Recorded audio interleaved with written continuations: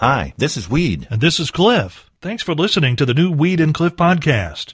It's a collection of things we think are interesting, and we hope you enjoy our take on them. And if you do, please consider clicking that support the podcast button over on the other side of the page. Thanks again for listening to the new Weed and Cliff podcast.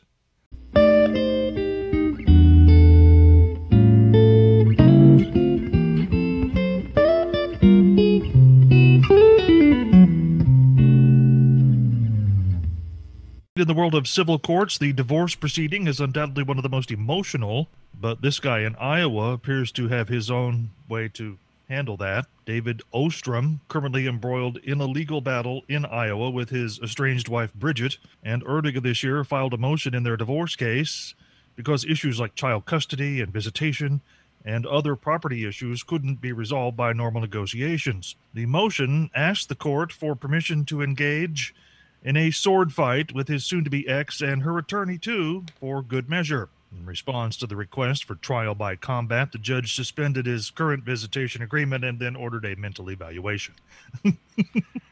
That's kind of cool, actually, Cliff. If you think about that. Yeah. You really want to get divorced? I challenge you to a duel. And he was willing to take on two people at the same time. Well, there's a brave man right there. Well, Cliff, even that downer story is not going to persuade me to be unhappy this morning. For some reason, I woke up and I just felt better than I have in the last several weeks. Okay. I'm sitting here happier this morning than a murder hornet with two stingers, and that's pretty doggone happy. Well, Cliff, here at Country 98.1, I keep hearing everyone say over and over again that they're ready for things to go back to normal.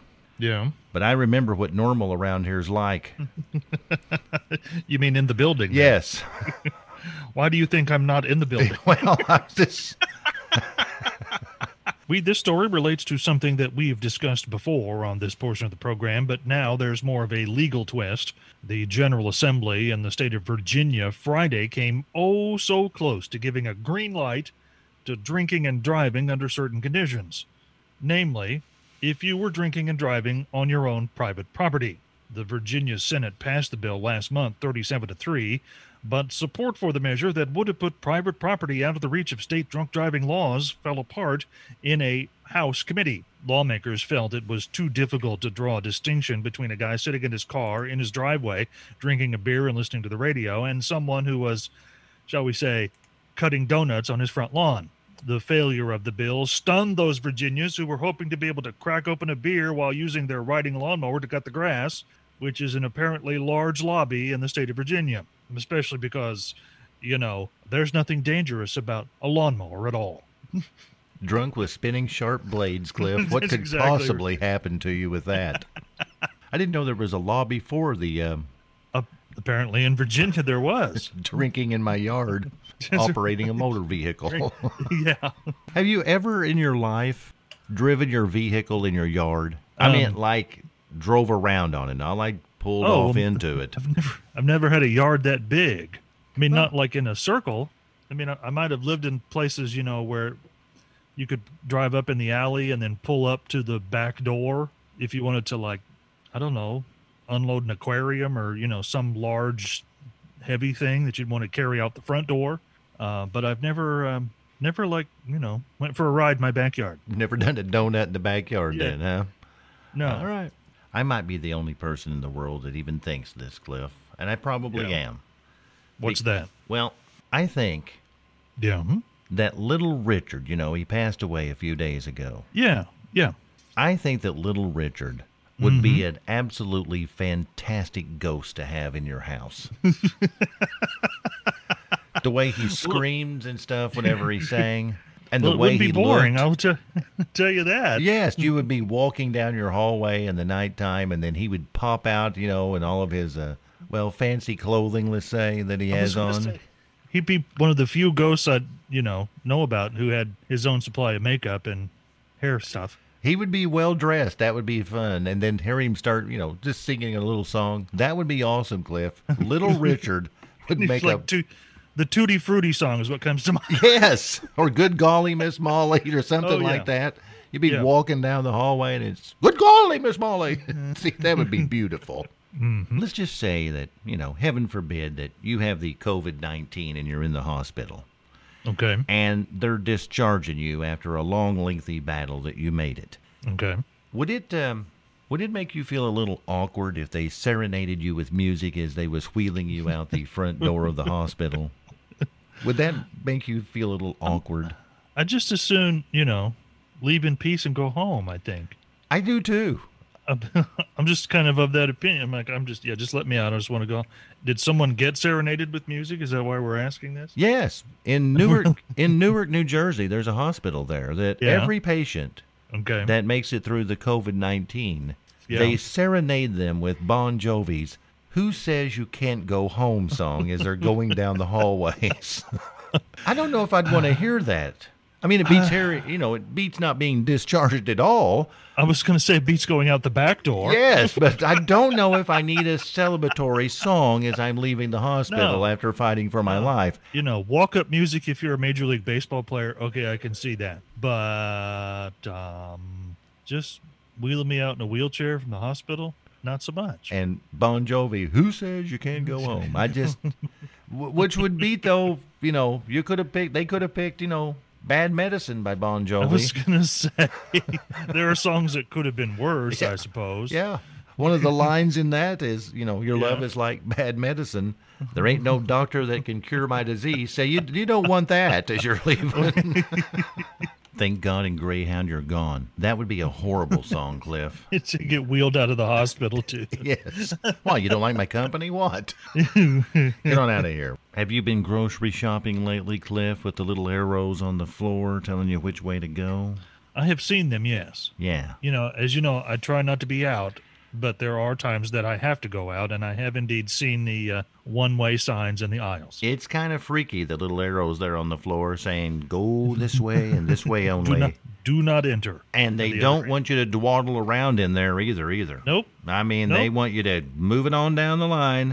Of course, that doesn't stop people from doing it. No, it doesn't. Or going the wrong way. No, that's exactly right. But yesterday, I was in the Yeah. produce section. I really don't know why I was in there, Because you're not known for your produce consumption. but there in the produce section, I Yeah. barely had enough time, Cliff, to fondle a Yeah. melon before people were saying, okay, go on. And I should have plenty of time.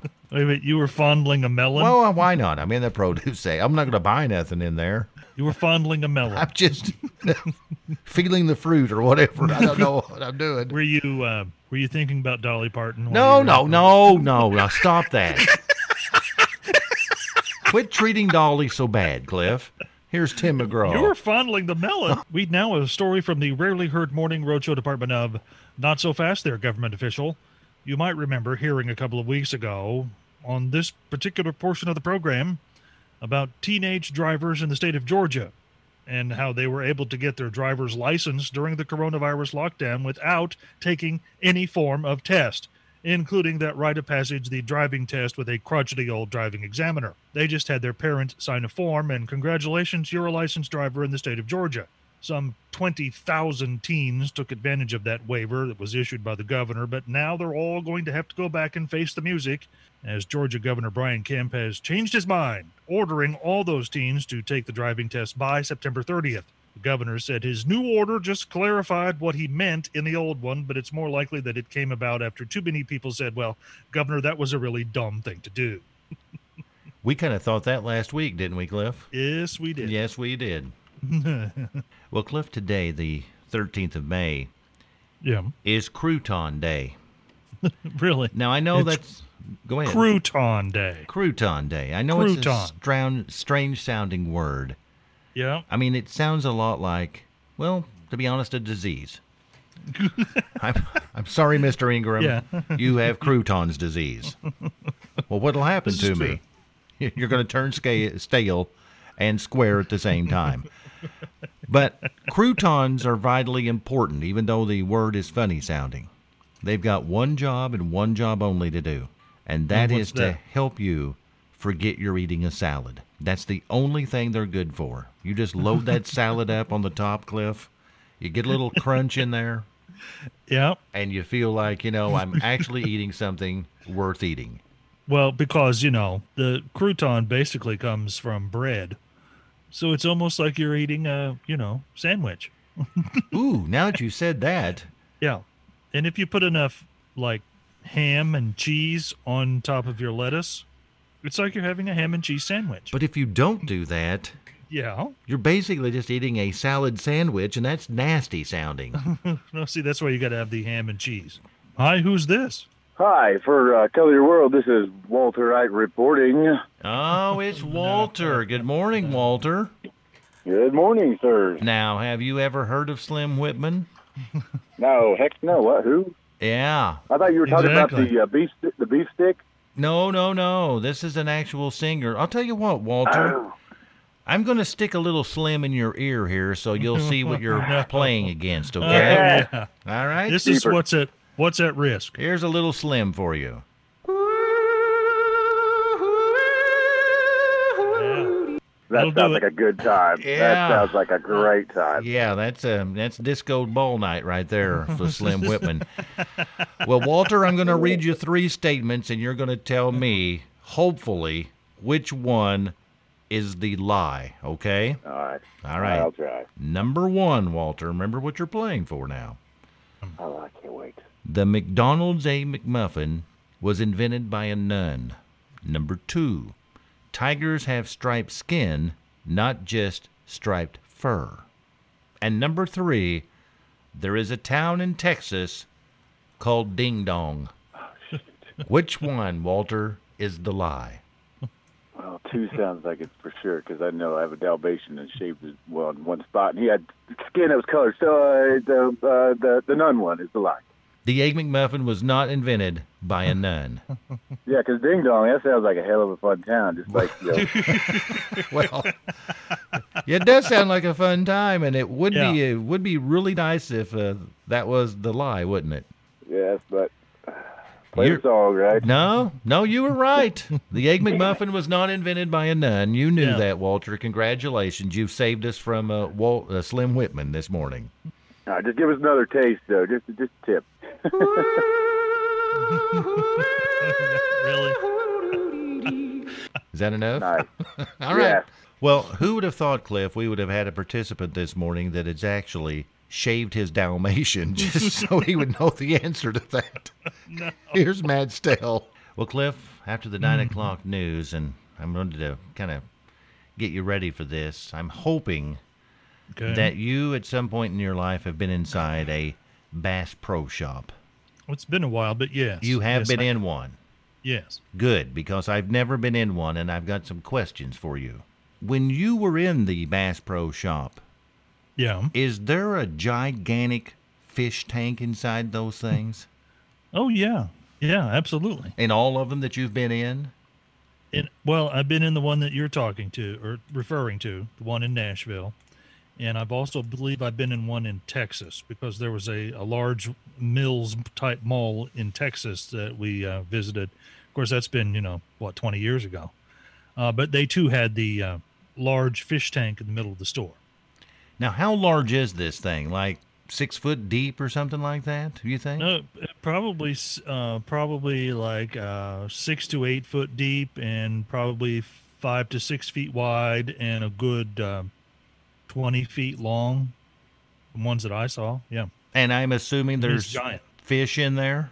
That's the whole point of having a fish tank is Well, to put fish in it. I thought maybe they might have like little decorative stuff in there or something like that. No, there's no decorative stuff. Well, There's then- actual fish in the fish tank. This makes sense then, Cliff. The Bass Pro Okay. Challenge going around now.